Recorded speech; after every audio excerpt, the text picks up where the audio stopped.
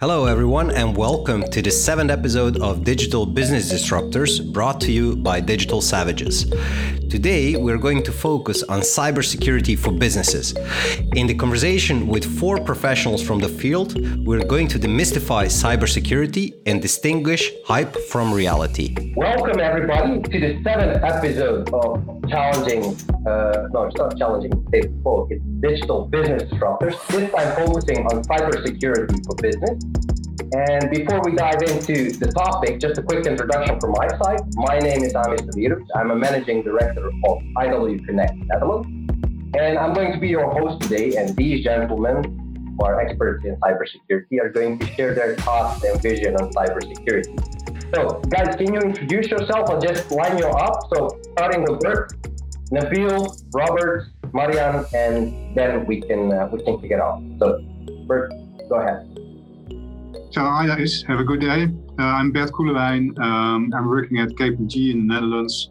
I'm heading the cyber strategy and risk team in the Netherlands, and we're focusing on, helping clients to manage their cyber risks, but to make that a sensible practice. Large background in IT and cyber, already 2 decades. Seen a lot, have technical background, did pen tests 20 years ago. One of the founder of the OWASP NL chapter. So that's in short myself. Right, so I'll take it over now. Thank you, Amir. Welcome, everyone. Nabil Siddiqui, I'm the practice leader of cyber advisory services within DXC Technology for North and Central Europe. We basically help companies stay resilient every time, always able to do business. And I think that's a big part of being secure, is also being able to continue your businesses in every given time, every given situation. So nice to be here. Thank you for the invitation. Looking forward to this discussion. All right, Nabil, thank you, and welcome everyone. I'm Robert Kretsu, currently a senior DevSecOps engineer at ABN AMRO. I have a background in red teaming, pen testing, and blue teaming, Splunk monitoring, Azure Sentinel. Currently quite involved with Azure security and everything around it. So that's been interesting lately. And looking forward to the chat. Great. Hello, everyone. Thank you, Amir, for inviting me to talk about cybersecurity, which is such an important topic. My name is Marian Steriev. I am a Chief Technology Officer and IW Connect, located in Macedonia. We are an IT consultancy company providing professional services in integration, application development, DevOps operations, business support, project management, etc., etc. Personally, I'm involved in this business almost 20 years. I am with the company from the very beginning. I love science, I like technology, and I like problem-solving activities all of the time. All right. Thank you all for introduction. So I think that we have a very interesting topic coming ahead. So just before we kick in with the question, one statement: over 7,000 data breaches were reported in 2019. Protecting customer data weighs on corporations which are facing increasingly sophisticated cyber attacks. And just this week, there was again a very interesting news message in the Dutch newspapers where the insurers who offer cybersecurity insurances to companies said, we don't think that that's a very good idea. So they're kind of backing off because they didn't really understand how hefty the subject is. What is your statement on that? Does the world understand the challenges that we are having and facing in the future regarding cybersecurity? So if I may, the challenge is basically that, when you are very reactive in what you do in business, also very reactive in the world of cybersecurity, it becomes a very cumbersome and very costly exercise to keep on creating these defense barriers and keep creating these mechanisms whilst being chasing actually what's going on by the attack vectors. So, and if you look at the attack vectors, now anyone, and that has been like this for ages, anyone in a room with a decent connection with a laptop can already start, putting some negative impact on or disrupt your business at any given point in time. And they do it for fun. So, they do it for fun. There is not a lot of investment involved from their side out of that time. And they have the time on hand. But on the other side, if we are always reactive towards how we deal with cybersecurity and always reacting to threats, we look at cyber intelligence, we look at threat intelligence, but we are always walking behind that path, the majority, right? Not everyone. But so if you're running behind the fact, it will also always become too expensive, too cumbersome, and that puts companies off, right? So I think the notion of cybersecurity being something that has to be in place to secure your business, we need to start seeing cybersecurity as a driver for business. So if we mentally make that change, I think then we can better understand what added value cybersecurity can bring, not only looking at the cost to implement something that may or may not be sufficient enough to protect your business, right? That's my 2 cents. Yeah, there are quite some statements, right? So I really want to go back to your first remark, Amir, about cyber insurance. Those insurers did not accidentally came to the conclusion that there's happening a lot. I mean, there was this whole battle of market share, and those insurers just bought market share with low fees, and are now growing bigger. And maybe now somewhere they reach the turning point that they say, okay, our market share is now big enough. And it seems to be quite costly to pay for all these incident response and pay for all these accidents. So now maybe we need to calm down. That's just how I think that's happening right now. They have been taking risks in their portfolio without doing proper pre-assessments on their new clients. So yeah, I can understand that there's quite some risk in their portfolios currently. But that is from the whole cyber insurance part. So to further elaborate on the remarks made, I mean, it's always the groups and the attacks. I mean, it's not kindergarten anymore. We have criminals with deep pockets that just outsource their technology to hackers that have a lot of knowledge of the business process, that know how to manipulate the business process and can really make use of the technologies from hackers and attackers. Whole outsource model in place there. So it's not child play anymore. Sorry for my Dutch English. And next to that, we have state actors being more and more important. They are in all threat landscapes, also from the intelligence services. Looking for IP, looking for developments in the markets. So we are in a whole world where, these attackers are really well equipped. But luckily, it's not all relevant to all our businesses. And that is the second point is, okay, how do we determine what is relevant for a business? One, and second, how do we determine if we are doing enough? And that is a very easy question, but it's almost impossible to answer in practice on, okay, do we have enough controls in place? Do we have enough software? Do we have enough defenses? And I think we have been plotting risk on matrices, red, green, and yellow for like ages now. And I always compare that to a monkey doing stock exchange. I mean, sometimes they even outperform the professionals. But, I mean, that's how I see, if you're still plotting risks on red, green, and amber, it's time to change. And it's time to do that a bit more data-driven and a bit more insight-driven. I'm quite curious if there are any questions around that, or maybe attendees recognize this. Marian, Robert. Okay, I can proceed, Robert. May I? Yeah, go.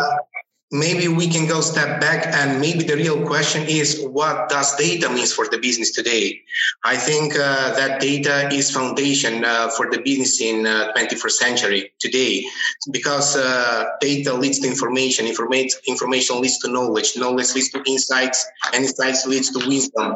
And digital transformation, by definition, in using the data you own, understand, and have, and in order to create some new line of business. So if the companies understand and value the data they have, they will be able to respect the value the cybersecurity will bring to those companies, especially if they are aware about the legislative and what is the impact if they lose the data, if some data is unintentionally or intentionally disclosed in public, and the fees they will pay because of that.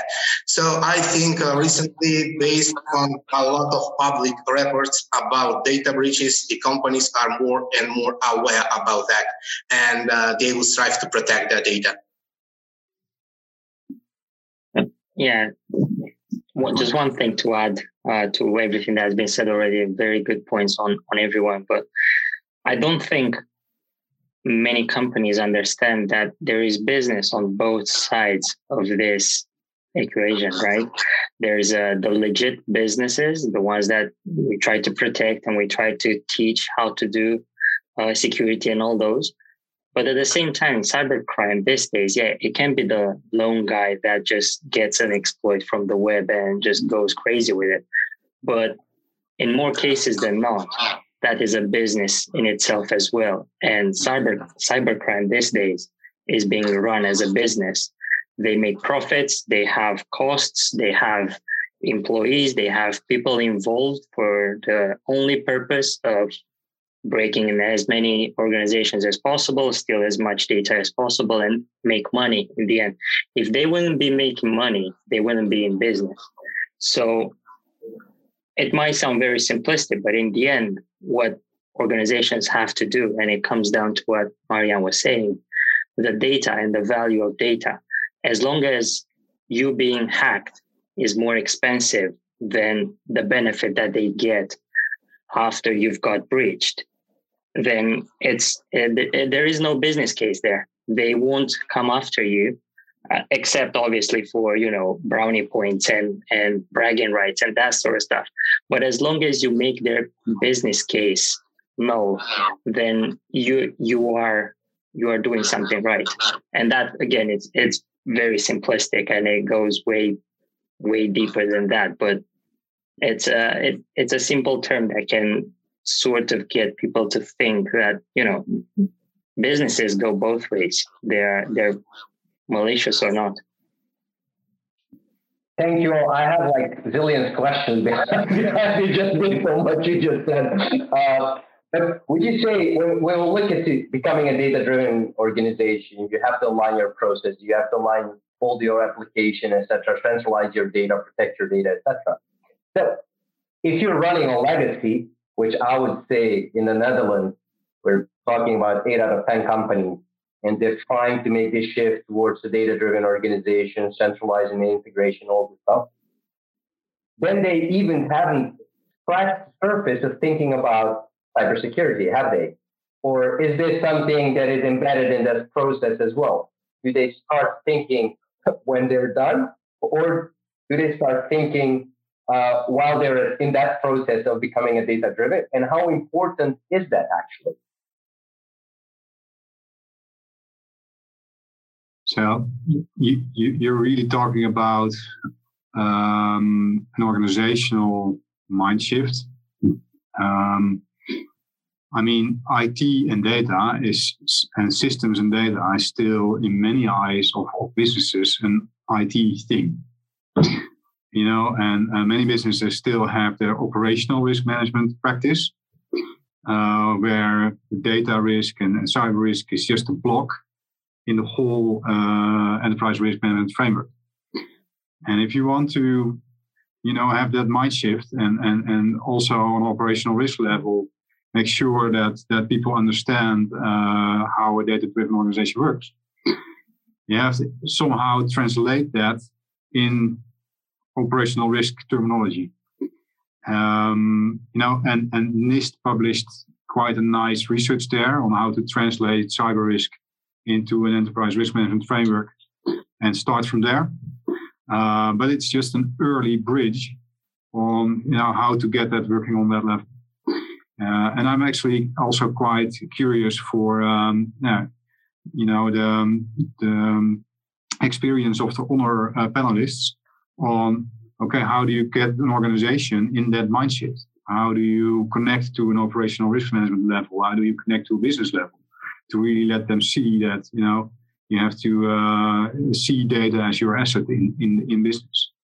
Well, I would say, Bert, if I may, I'm not a panelist, but I don't think that to be able to implement this and to become like a data-driven organization, have an analytical culture, we have to step back from that hierarchical point of view, like strategy, tactics, operation. You become a cyclical organization where you're actually connected throughout all the things that you're doing, especially because it's IT.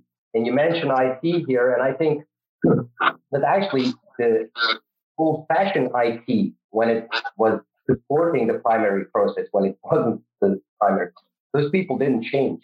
They just added technology, but their way of thinking did not change. So at the moment that you want to initiate change, the IT today is the biggest obstacle within any organization for change, because they're objecting to any type of change, especially because they see it as a lot of work, while it's essential for the transformation of the organization. Yeah. Of course, I'm putting this on a spot. There are also organizations that are willing to change.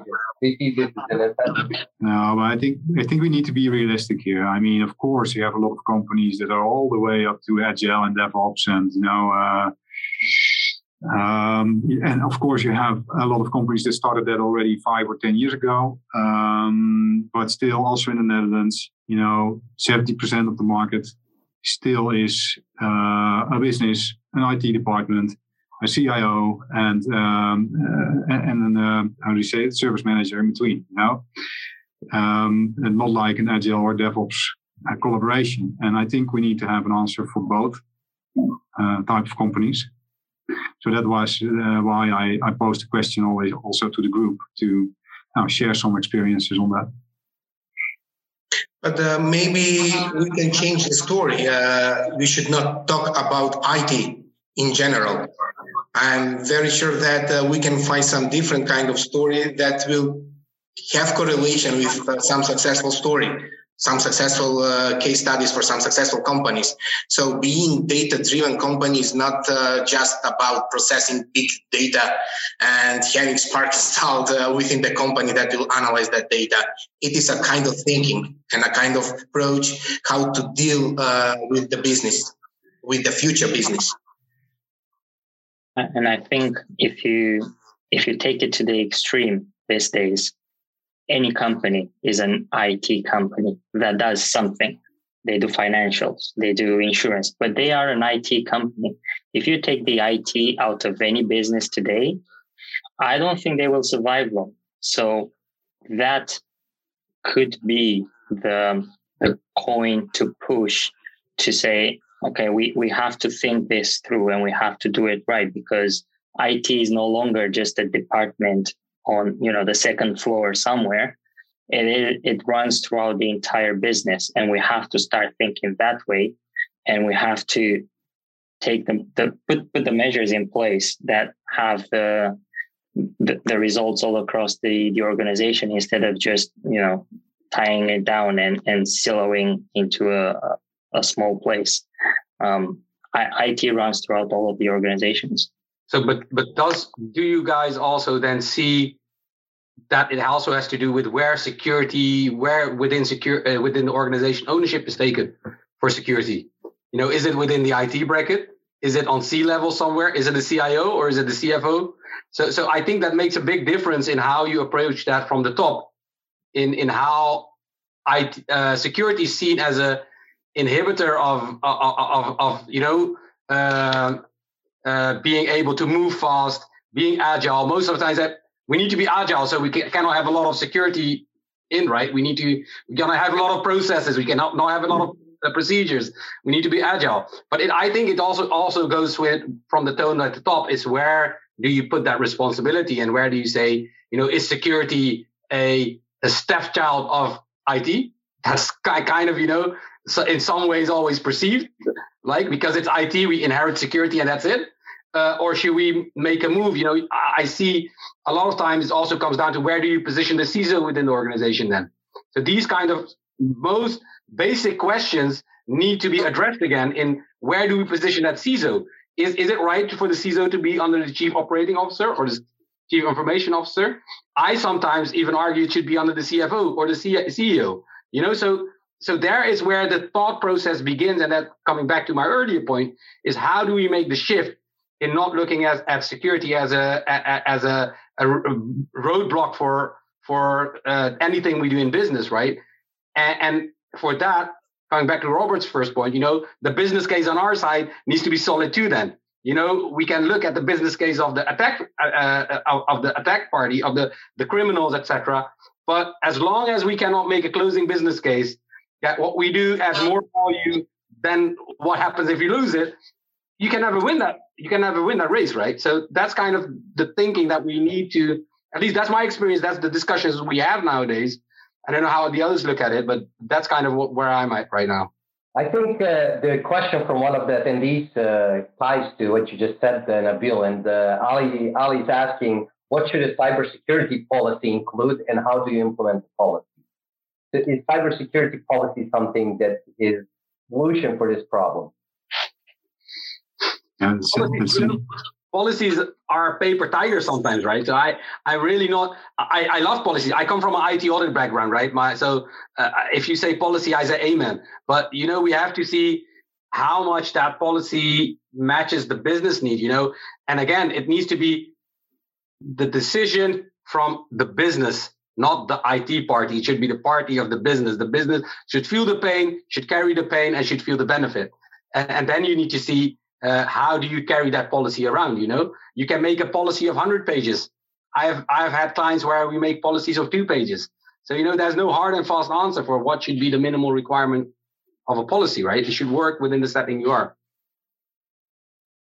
Yeah, so that's interesting. I mean, traditionally, we are a company, of course. We have an advisory part and we have an audit part, and policy is always at the heart of this discussion.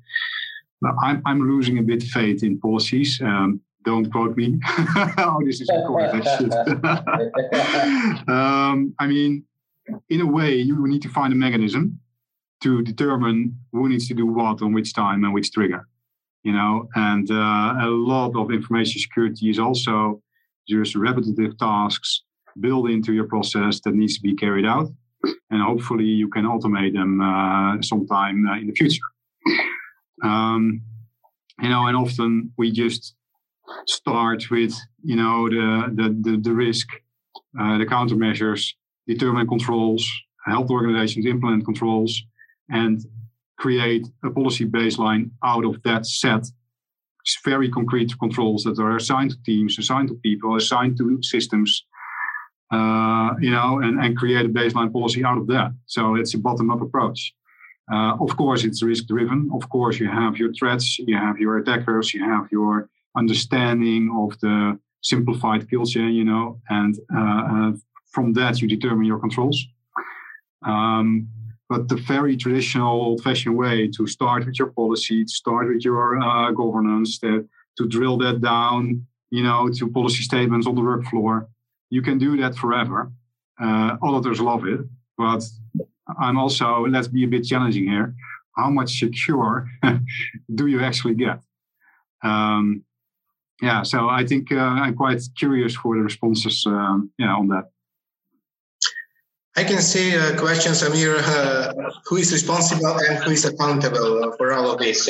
Of course, accountable is the top management and the security team responsible for creating these procedures and processes. But regarding responsibility, I think, and that is related to one of your questions, what is the biggest cybersecurity challenge? I think human and employees are the biggest cybersecurity challenge. They were, they are, and they will be in the future. We can see that 90% of the security and data breaches last year are phishing and social engineering attacks against the companies. So that won't change. I think, and I can see a kind of shift of the kind of attacks cyber criminals are executing against the companies in the past. Those are spray and pray phishing attacks, just fan out 1,000 of emails and just hope that someone of the victims will click that link, provide you credentials, or they will execute some payload and create a reverse shell that will steal that computers. Today, that's not the case. We have spear phishing attacks, targeted person with personalized messages. There is a lot of open source intelligence involved here.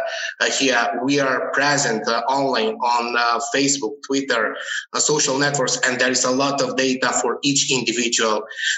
Social engineers and cyber criminals are very experienced professionals doing this profiling, and they can create in a very short time a kind of holistic view of the victim. And once they approach the victim, oxytocin will start flowing in their veins, and they will feel comfortable in the social engineer presence. And under those circumstances, they will reveal credentials, their private data, etc., etc. So I think responsibility is for every employee.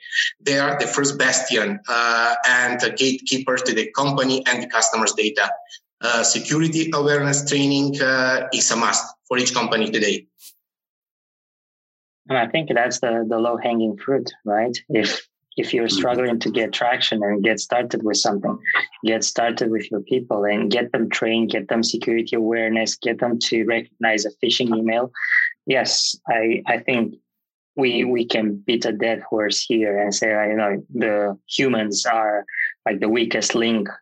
But honestly, they can be your greatest asset. And if you have a well-trained person that is trained on how to recognize a spear phishing, and can report it to you, that's your greatest asset. In the end, even technology can fail, but it's all about the layered approach, and it starts with people. If you can train them and you can get them to trust you, they will come to you and report them and keep an eye out. So yeah, security awareness, number one, and not many places do it. So if you, yeah, sorry, guys, go ahead. Yeah, so that's I mean, the responsibility is always a recurring item in discussions, and I fully agree with the point that the best low-hanging fruit are the people. I mean, if you're a new CISO at the company and you want to make your first great step, then starting with people is absolutely a good score. But it's always a remaining topic on who is responsible. So in the years, we saw a lot of different constructs with CISO under the CFO, with the CISO under the CIO, with it can be at many places. I think it's better to zoom in and to see, okay, but what is the work actually done? Because a CISO under the CFO tends to have a bit of a different focus than a CISO under the CIO. And that's not bad. It can actually be good. But are we talking about the CISO, or are we talking about an IT or cyber risk manager? If we are talking about an IT and cyber risk manager, we're talking about a kind of different profession than a security manager. And who are you calling the CISO? Are you calling the operational security manager the CISO? Or are you calling the IT and cyber risk manager? Are you calling him or her the CISO? So it's not about the terminology. I think it's more about, okay, what work do you want to be do we want to execute? And if we look at IT and cyber risk management, I mean, it's perfectly fine to have that independently under the CFO and have these guys challenge the countermeasures, challenge the risk posture, challenge, the mitigation actions, challenge the control framework. I mean, that's a very valuable action to do. But typically, if you are in the CFO column, you're not going to understand all these attack tactics that Marjan just talked about. I mean, honestly, those guys don't have that deep knowledge on these topics. So I think it's also fine to have a CISO on a more operational level, and you also can call that a security manager, to just fight the bad guys, to just make sure that the company is resilient enough to make the business case invalid for a cyber criminal. I typically see those division of tasks and this kind of positioning. But it's an interesting thing because I didn't hear from all four of you. Nobody said, well, we are not technologically mature enough to deal with these attacks, etc. You said human error. It's like that meme. I know I thought across that you have like a high advanced technology, blah, blah, blah. In the left corner and the right corner, you have data, human error. So if it's a human error, I would rather say, why don't you place it as HR or chief behavioral officer, because it's tied to behavior. And of course, understanding what it entails, what threats entail. So it may be, and I believe that Nabil also said this, maybe not so much an IT thing or business thing, it's a joint thing. And for that, you need a new type of profile that understands both and understands where the threats could come from and what the biggest risks are. And not only one or another side, but a synergy between them. Yeah, we always talk about integrated risk and control frameworks, and we always try to integrate things. Integration always leans on the presumption that there are silos somewhere where we're trying to integrate those. I think I agree, definitely there should be some kind of overarching responsibility there. Looking from a risk based view on everything we do, and in that could encompass everything. It could be, how does IT risk fit into that? How does operational risk fit into that? And how does financial risk fit into that? And someone that has the capability to tie these things together, right? And I think that's where we miss the plot most often, is that we have all these different silos. We look at them from our own glasses, and there's no one area where we can bring these together. What we simply sometimes do is just bring these different departments together in one room. Often you see these people don't even talk to each other, right? They just have their own world and they have their own worldview. And, marketing always think they are the most important. Sales always, every department that has a risk function in it or has a risk function attached to it always thinks they are the most important part of the puzzle. But you can never make the decent decisions, investment decisions, decision of focus. You can never make the decent decisions without laying down the entire puzzle together, right? It's just with my children. If I give one of them 5-6 puzzle pieces, the other few puzzle pieces, they sit in different corners of the room, they will never be able to make even that small piece of that puzzle without looking at it as a whole. And I think at least my vision is that some kind of capability needs to be created and organically within an organization who has that broader view and who can tie everything together, lay the whole puzzle down, and then make informed decisions. Yeah, absolutely. But that is basically the function of enterprise risk management or operational risk management. Could be. So that strengthens the point to have someone in there with real cyber knowledge. Otherwise, you keep getting, amber, green, red, and password hack. Oh, that's red. Oh, unpatched server. Oh, that's amber. Yeah. I mean, as long as you're still on that level, you're never going to get this integrated view. You need knowledge for that. Because someone invented cyber-enabled fraud, and then you cross the financial risk box, you cross the fraud risk box, you cross the cyber risk box, and then you cross 3 boxes that together make one scenario. So yeah, someone has to indeed make those more strategic cyber scenarios, overarching on all the different risk domains. And I even didn't touch upon outsourcing risk, which can be legal, privacy, financial, cyber, data. It can be everything. So it's quite a challenge to get that integrated overview. Regarding your point about technology, Amir, technology is there, but we take some things for granted today. For example, Robert will confirm what I'm saying.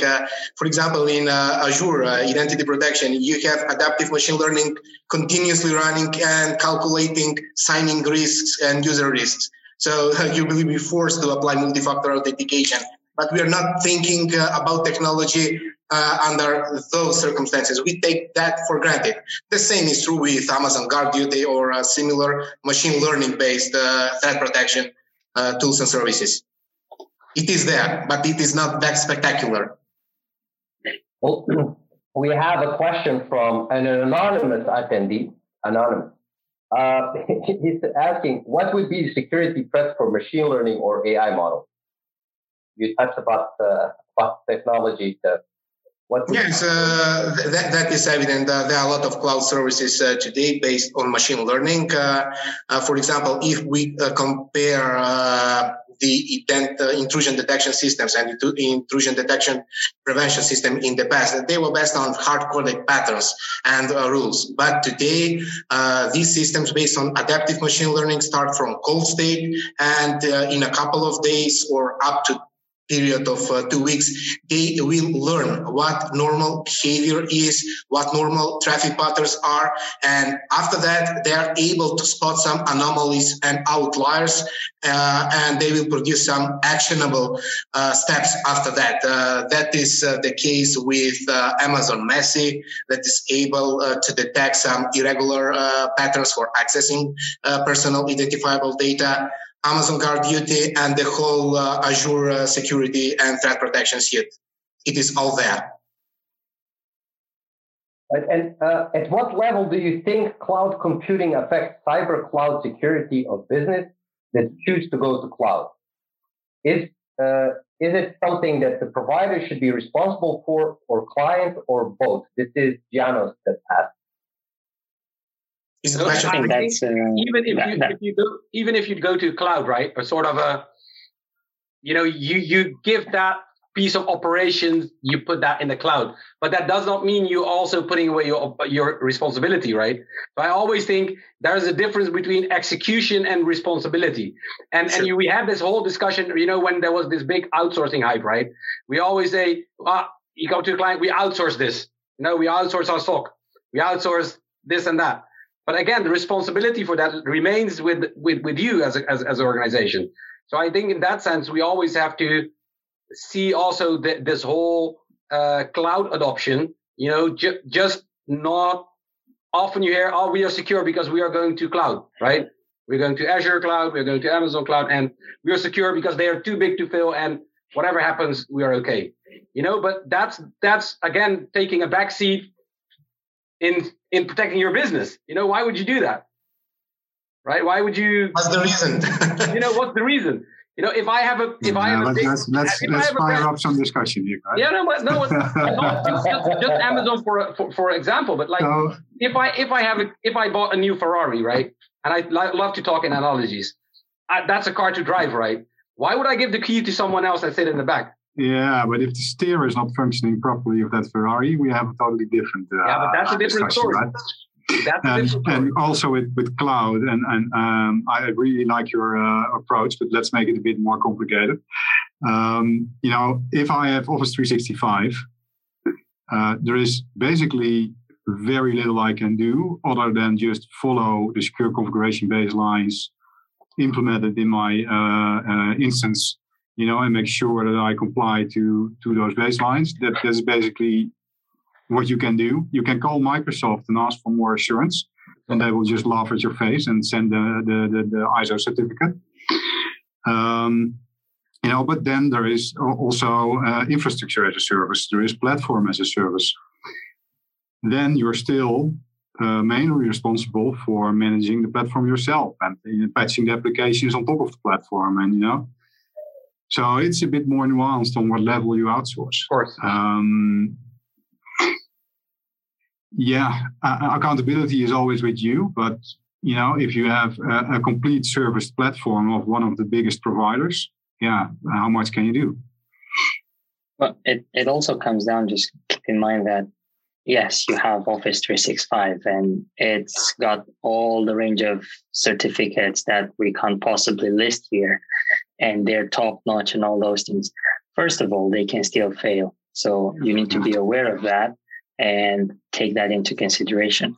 Second of all, if your users are not trained to not use password 123 as their passwords and all of them use the same password, then it doesn't matter how secure and strong and whatever Office 365 and Microsoft or AWS is. In the end, that's still on you because, well, obviously.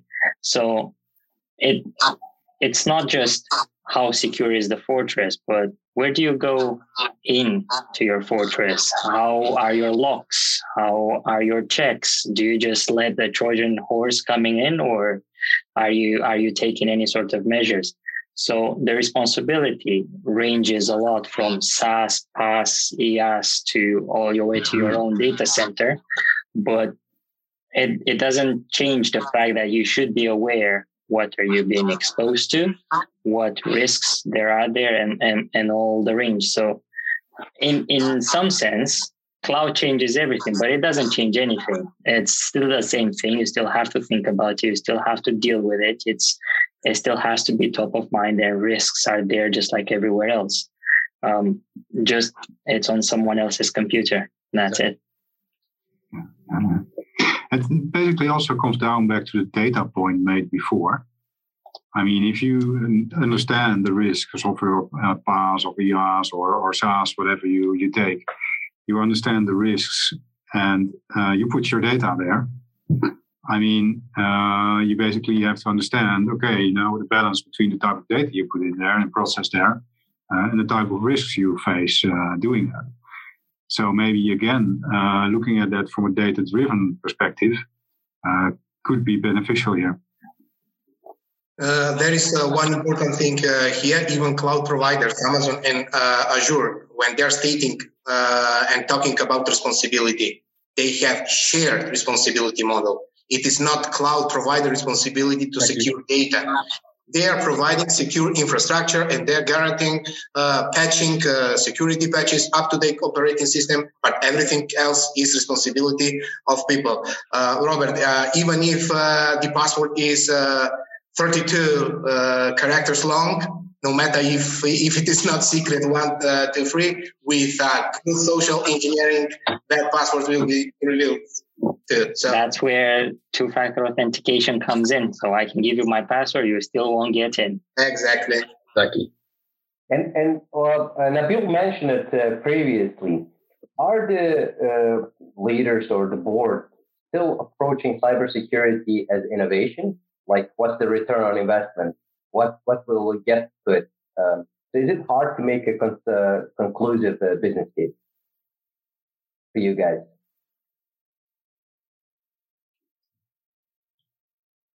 I think it depends. Robert? I think it depends, right? If we're talking security and we're talking IT, then it's hard to paint the picture.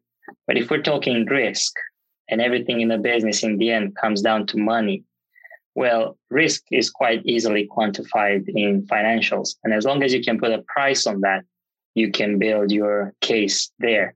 But what I see, and this might be not very accurate everywhere, but we are tech people, we are IT people. We're very good with computers and making whiz things work and all the magic that happens. But when it comes to selling our ideas or our risks or just painting the picture to someone else, we're not always doing the best job that we can. And I think as much as, it could be the other people that are not aware and that they're not necessarily interested in what we're selling, but at the same time, we have to make it interesting ourselves, and we have to, in many cases, do a whole lot better job to say, hey, this is the risk and this is big deal. And I will explain it in your own words so you can understand what I'm talking about, and then take a decision on it instead of just use jargon and words that they never heard of. So it's complicated, but as much as it's both ways, both sides have to come down to communication. So I think the business case is definitely conclusive, in my view, right? It's just about exactly what Robert is saying. How do you package that? How do you link that back to the overall strategy of the overall risk appetite? And how do you put that value at risk? That's what it's all about for board. What's the value at risk right now? Why are we making these investments? What is the value at risk if we don't? And that's why I was referring before as well as that kind of overarching enterprise risk management, kind of position, which is theoretically enterprise risk management. In theory, often IT risk is still not 100% part of it, embedded in it. So if we talk money, and that, like Robert said, money is what makes the world go round. And that on board level, couldn't be more true on that level than anywhere else in the world, right? And that's why, putting that value at risk mirror in front of them, in a concise manner, looking how, and that's where I feel we missed the boat, is we have our security strategy, right? And again, also with risk, we have our IT risk, we have our security strategy, but we have our enterprise, strategy of the enterprise.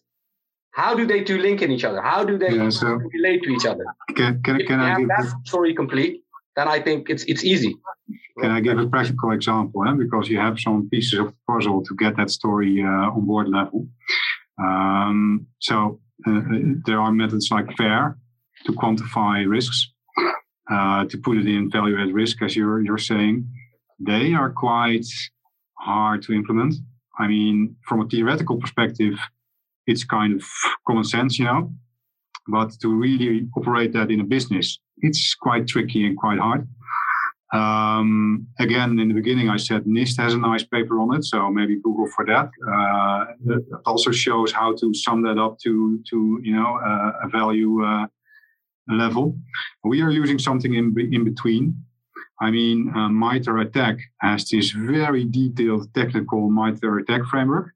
It's completely not usable on ERM level until you simplify it, really in terminology where business can understand that, and say, okay, an attacker comes in, he searches on LinkedIn, he finds a profile, he sends a malicious email, he hacks your computer, he's going to install malware, he's going to lateral move to your most important systems, he's going to act upon his objective and circumvent detection. I mean, that are basically the steps that are being done. And if you explain that on business level and connect that to the primary business functions, if you are in insurance, then your primary function is to serve your insurance clients. If you are in retail, then your primary function is to deliver goods to individuals. I mean, if that is your primary business function, then you can determine strategic cyber risks on your primary business function using these simple elements as entry, malware, lateral movement, circumvent the detection and act upon objectives. If you have those simple categories, then you can build your scenario. That are scenarios that will resonate at board level. Then you can, if you want, you can use FAIR or other methodologies to put a number on it, or you can use a more qualitative model to put a number on it. But the nice thing is, if you have that MITRE as a basis, then later on in your DevOps teams and in your Agile teams and in your really technical teams, you can use the same MITRE ATT&CK framework, but then the full framework to do your more detailed technical threat assessment, and to deep dive on those scenarios and to really come up with the technical issues. that will prevent, and I'm seeing that really too often, a board report that says my identity and access management is not in order, so I have a risk on identity and access management. I mean, shoot me, One, identity and access management is not a risk, but it is a control. An issue with your identity access management is not a risk, it's a control failure. And secondly, on board level, nobody gives a shit. Nobody gives something about it. So you're really talking the wrong language. But having these strategic cyber risks defined, you can say, okay, due to this control failure, that cyber risks is now going to, be out of appetite. We need to invest more into this control and fix these issues. Turning around the language. Yeah. I hope, please shoot if it's not concrete enough, but that is how I try to approach it. But I think that's the case with anything that has to do with technology. You can talk technology for a whole day to the board and nobody would understand. But as soon as you say what impact it has on the customers, on the suppliers, on whatever that is tied to financial, then they will understand how you resolve it. That's not. But then you have also your business case, Then you have your business case. Say it's all about storytelling. I would say conclusive business case is combination with successful storytelling and risk treatment plan. So you should explain to the client what is the difference when you accept the risk, avoid the risk, transfer the risk, or mitigate the risk with human language. And they will find themselves in those business cases, and they will understand what is the most acceptable scenario for them. Thank you all for elaborating on it. You wouldn't believe it, but we're almost at the end of this dialogue. We're just starting, Amir. We're just starting. We're just starting. Well, we can continue. I don't know. At least let's know if we should continue. But could you elaborate on where the company should start? It seems like an immense project to start with thinking about cybersecurity, implement policies, technology, storytelling, marketing, sales, business. I mean, you need a new company to do just this. So if companies are willing to do this themselves, apart of calling you, of course. Despite the fact we all work for technology-related companies, my personal opinion is that they should not start with technology at all. As I said at the very beginning, they shall understand what kind of data they operate with, what is the value of their data, who has access of their data, who is auditing their data. They must know about legislative, the fees if the data is disclosed, what are the threats. And after that, after they have and conduct risk treatment analysis and they have plan, after that, they should have a kind of implementation project. And personally, I think for startup today is cloud is the best option to start with, because in a matter of hours, you can have server and client environment. That is the quickest start for them. But that is at the end. First, they must understand what their business is and what data they operate today. Yeah, and probably if they're starting to think about security, means they have a business already. So they are probably in a cloud. They have probably a couple of services. They're having employees. They're having all those things that now they have to consider. All right, how do we secure them? So, like Marian said, just start with what you have. Don't go crazy. Security awareness for people. Security configurations for all your services, right? There is no point in getting the latest, flashiest EDR that costs a ton of money if your Office 365 tenant is not as secure as it can be. All those menus and all those subsections that you have to go and click through. Okay, what does this mean? What does that mean? What is the impact of that? Just go through all of those. Make sure it's tight. Where data is going and where it's coming in, and you've got a good foundation to build on. But you've got to start somewhere.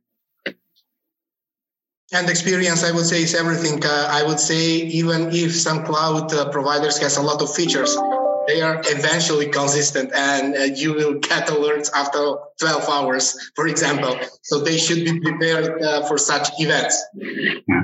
And in case you're looking for a reason, just go and figure out how high the fine is for data breach, and that's what will be up.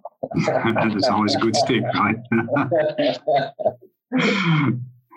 No, so I remember one time that at a client we started really top down, indeed, crown jewels, data, governance, policy, and the client took a year for that to really build that top down. And in that year, a large data breach happened, and the board was like, "How is this possible? You're already working on security for a year, and still you have a data breach." Yeah, but basically we didn't do anything yet, right? We just discussed governance, we discussed the policy, we discussed the crown jewels, we discussed. I mean, so I would, if I was a new CISO in a new company, I think it's to really come from a top-down approach. I mean, it's sound and it's logic, but time will catch up with you someday. Somewhere you need to also bottom up. Do some low-hanging fruit, either people or your Office 365 tenant with security baselines, or security baselines and patch management for your physical servers. You need to do something also on the mandatory basic hygiene level. Otherwise, time will catch you. Definitely, I agree. What I always say is first you get clean. Bottom up, just get clean, and you stay clean by doing the governance and the whole strategic part, right? So I think for a new CISO, that the first priority, I agree with Bert and the others, right? Come in, make sure you are clean, make sure you are safe, make sure you're secure. And then we can talk about, and I would love to talk about risk appetite. We can do that.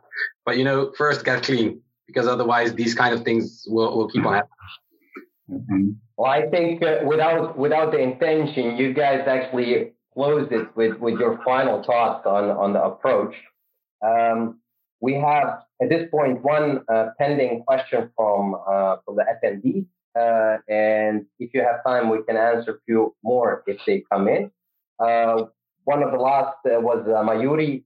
He's asking, which are the best tools to check security threats? I'm sorry. I think I don't have any preference. I'm sorry. I wouldn't know what to say. Generally, it's the one that you have implemented and it works nice. That's exactly. The one that will. Very good, Robert. That's the one that will solve your problem. The ones that are on a shelf and you run demos on, they're good while they're there, but the one that is protecting you and it's catching the threats, that's the best one to have. Agreed. And I would just add, if you are in the cloud, I think the choice is obvious. I won't name the tools, but there are tools that will provide you network security protection, firewalling detection, and everything we need in order to run the business. I might just want to say, I've seen companies buying a lot of tools, forgetting that the tool itself also needs an architecture, also needs management procedures, also needs a cost model in training and support, level 3 support. The whole service model around the tool is often forgotten by the CISO buying tools. Please understand, every new tool, every new technology that you buy comes with a service delivery model. Who is doing what? Who is doing the maintenance? Who is the level 3 help desk? Who is the party behind delivering the updates, delivering the services? Which people should I train? Who should work with it? How do I secure the security tool? There is a whole model around maintaining security tooling. And sometimes it's easier to just have one large integrated cloud vendor also supplying all kinds of security technologies in one maintainable package. It's also nice to look at from a service delivery perspective. Yeah, definitely. I also, a tool with a fool is still a fool. Fool with a tool is still a fool. It's come down as how do we also, if you implement, for example, SOC monitoring, just for the sake of naming one a tooling, and if you just go around implement it with the standard use cases, you will always have shit, right? Pardon my French. But you always need to make sure that the tool you implement meets your specific use cases, what you want to do with it, then it can be successful. Otherwise, you can spend a whole lot of money and it won't give you any more value than you're already getting. It might end you up even worse if you think about it, because security tooling in general have quite a lot of permissions and access to machines and to everything. And if you've got a SOC, like a centralized SOC with all the data, security data that comes in, and it's not properly protected, you've just got yourself everything in one place for anyone that wants to look at it, and you might just log in your card details and all your card and payment information if you are such, and you're in more trouble than before, because at least before the attacker would have had to hunt for it and find it and move laterally. Now you just go there, you have everything you'll ever want. You don't want that. So you offered it on a silver platter. Regarding sophisticated tools, people always think there is a kind of machine learning model behind these tools, but they should be aware that, for example, in Office 365, data loss prevention, the solution is based on the good old regular expressions. So you can create such controls at home. And if it works, gets the job done. Support. I see, guys, there are not any other questions. You have elaborated on all things that our attendee wanted to hear. So thank you for participating. I think we can talk for hours, but I don't want to rob you from your time, too. Thank you for elaborating, and stay safe and healthy. And until next time. Until next time. Thank you all for inviting us. Good to speak to you guys. Bye-bye. Bye. Bye. Thank you very much for listening, dear ladies and gentlemen. This was 7th episode of Digital Business Disruptors, Cybersecurity for Business. In the 8th episode, we're going to focus on photonics for business. On 30th of April at 4 p.m. Central European Time, we're going to discuss the new business value of photonics for businesses. In case you haven't registered yet, you can do so on our LinkedIn page or by visiting our website digitalsavages.eu. For now, this was Digital Business Disruptors, brought to you by Digital Savages with your host Amir Sabirovic. Stay safe and healthy, and until next time.